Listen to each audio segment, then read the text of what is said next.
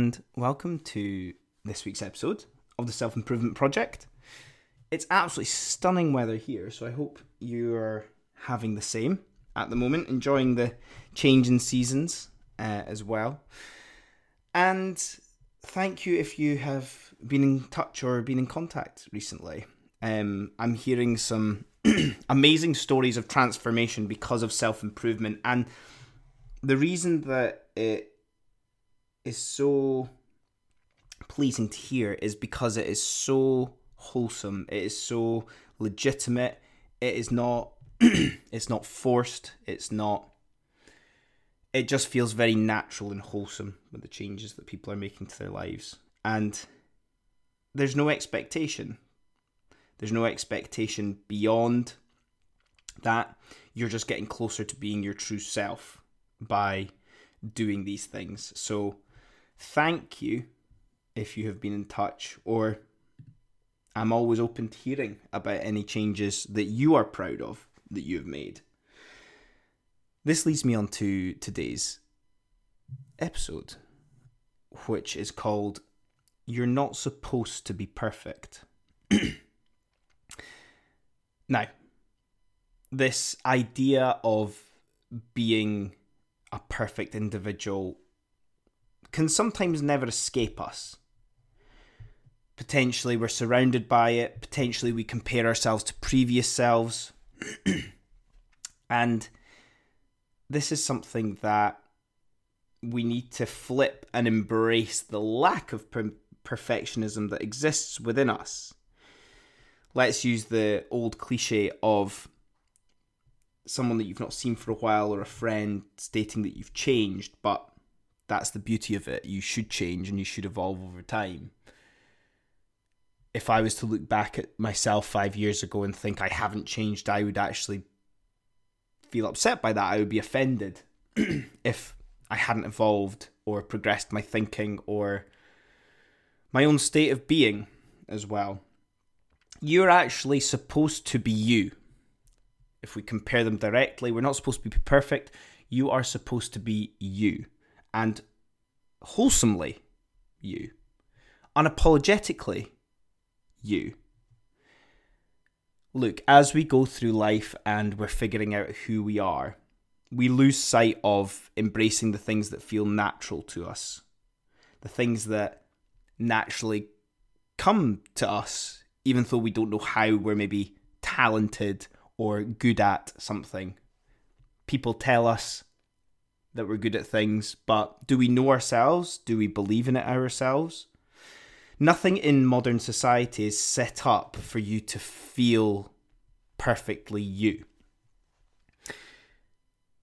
This idea of perfectionism is something that will always elude you and you will never truly achieve or attain. Modern society is actually designed to just make you feel like you should be perfect. And this can be a bit of a vicious cycle over the long term, which is why I'm wanting to argue for you being yourself. Imperfectly you. Not everything needs to be polished and clean all the time. Things in life are supposed to be hard. They're supposed to be difficult. A bit of graft physically and mentally can actually be way more satisfying than anything that you could ever buy. It comes back to that classic argument over or between earning something and buying something. You can't buy a loving family. You can't buy a home. You can't buy a perfect relationship. You can't buy fitness. You can't buy health. If you do, it's all temporary and you will never actually feel the same satisfaction because you've not put the work in. We sometimes use perfectionism as an inspiration for ourselves, which is maybe a bit of a positive spin on it. But perfectionism for you actually comes from doubling down to being you, to being yourself, because nobody out there can ever be as good as you being you. Perfectionism, I like to think of as quietly getting along with things that you want to without worrying about anyone else's thoughts or what anybody else thinks. Perfectionism is finding out what works best for you within your control. Exercise. What exercise do you like and are actually quite good at naturally? How often works for you? What mixture of things work for you? Diet. We all have individual genes. So why on earth do we all follow the same script when it comes to exercise, diet, what we do exercise, what we eat diet-wise? Oh, you should get 8 hours of sleep every night for the perfect level of sleep. Everyone's different. What about your hobbies? To go back to the start, do they evolve? Again, the beauty of this imperfection side of things is that only you can discover those things and do them in your own way. That's what perfectionism is. Your limitations are the things that allow your strengths to shine through. Stop worrying about the things that everyone else is good at and you're not, because you'll be better at other things that they will never be able to get close to with you. As I said before, nobody can be better at being yourself than you. Everybody has their weaknesses, but we spend too much time obsessing over them rather than finding flow in the things that we're actually great at. Flow can, similar to happiness, can be described as this unattainable thing that is really hard to get.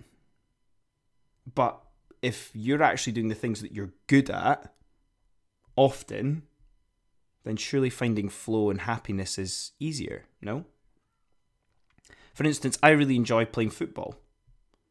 I play it when I want, on my own terms, and focus on the things that I'm good at when playing. And without a shadow of a doubt, I find flow every time I play. What's an example that you could think of for yourself? How would you fit it into your day or into your week? No wonder we can feel so unhappy in our lives when we're prioritizing work for a third of our lives, and whenever we have free time, we end up prioritizing social occasions too often. Considering that both of these things are not designed for humans to thrive in. Look, we get benefits out of work through mastery and progress and pushing ourselves out of our comfort zone. Social occasions are wonderful for catching up with people in a form of escapism from the stresses of real life and actually just enjoying the company of others. But when we have those two things combined and no time to find the things that we're really good at that can bring us so much joy in life, then do we really know how to live?